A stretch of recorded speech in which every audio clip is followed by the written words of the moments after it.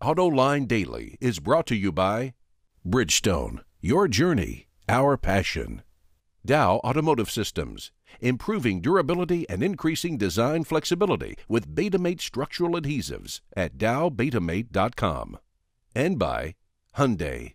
Experience the 2011 Hyundai Sonata today at HyundaiSonata.com. This is Autoline Daily for October 26, 2011, and here's what's happening out there. Ford reported that its profits dropped slightly in the third quarter. The company brought in $4 billion more in revenue thanks to selling 93,000 more cars than a year ago, but its pre-tax profits fell by $111 million. While Ford was solidly profitable in North and South America, its losses widened by over $100 million in Europe and by $13 million in Asia. Even so, overall profitability of the company's automotive operations improved slightly. Ford Credit, the finance arm of the company, while solidly profitable, saw its profits fall by $185 million. The company also spent nearly $100 million to retire older line workers, in shutting down Mercury, and in buying out dealers. Overall, not a bad quarter, but analysts are going to bore in on what's going wrong in Europe and why Ford Credit's profits dropped so much. Hey, here's one that's all over the news. Consumer Reports' influential new car reliability survey just came out, and the big story is that Ford plummeted 10 spots in the study, putting it in 20th place out of 28 makes.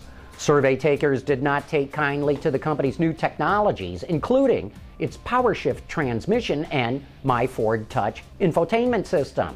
But across town, Chrysler and Dodge both climbed the quality ladder, and Jeep was ranked the most reliable American brand.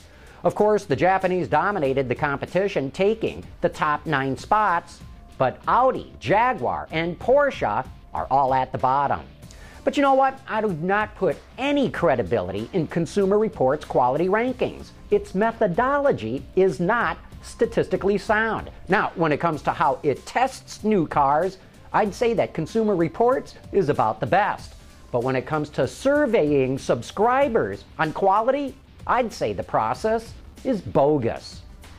Hey, who needs term limits? Bloomberg reports Ferdinand Piëch will get a third term as chairman of Volkswagen. A majority of the company's 20-member supervisory board is backing him for another 5-year stint at the top. His current term is set to expire in April, just 2 days before his 75th birthday. A new study indicates that female drivers are 47% more likely to get injured or killed in an automobile accident than men. The report, published by the American Journal of Public Health, cites a number of reasons for this disparity. On average, women are shorter and lighter, plus they sit in different positions than men. Add it all up, and safety systems cannot protect them as well. Another reason is because seatbelts and airbags are tailored to fit men, who are 3 times more likely to be involved in a serious or fatal crash than women are. Honda, like the other Japanese automakers, has been in recovery mode since March, and though time might not heal all wounds, it did allow Honda's plants to normalize production so that they're finally all up and running. In fact, even some of the sales numbers during the lull might not be as bad as first thought. Autoline Daily caught up with American Honda's John Mendel yesterday, who says excess inventory played a big role in helping the company soften the impact. We lost a little over 200,000 units of North American production, or production for North America. Because our stock situation was pretty good, the dealers will only lose, versus what our target was for the year, for this year, about 100,000 units below that target. So you'd say, well, how do I get there in the math? Well, velocity and turn, selling deeper into stock, has really been the key. So if you look, I'll give you a great example. September 1st this year, we started with 56,000 units on the ground in dealer stock. Last September 1st, 2010, we had almost 170,000. So a vastly different position. So that's where that 100,000 plus comes up to make up the difference of that 100,000 units. John Mendel also says that it looks like American Honda will see its first year-over-year sales gain since last March. Hey, coming up next, it's time for You Said It. What if we always settled for the first thing that came along? Then we'd never have gotten here. Introducing the Sonata Hybrid from Hyundai. And now it's time for some of your feedback. Ron Paris saw our report on the fuel economy of the new BMW Z4 and says, I wonder if Shame has verified that 29 miles per gallon claim on the Z4 or just accepted the car's computer display reading. I'm always amazed at how much faith people put in these electronic calculations. My admittedly limited experience with them leads me to doubt their accuracy. And Ron, you're right. Those readouts are not the most accurate. Sometimes they are spot on, but they can be off as much as 10%. The best way is to average out several fill-ups and do all the math yourself based on the miles that you drive. But if you've only got several hours to evaluate a car, you gotta go with the readout on the dash. Undead Killers wants to know, how come Buick is popular in China? Hey, great story, Undead Killers. GM was very careful in picking the brand to lead its charge into the Chinese market.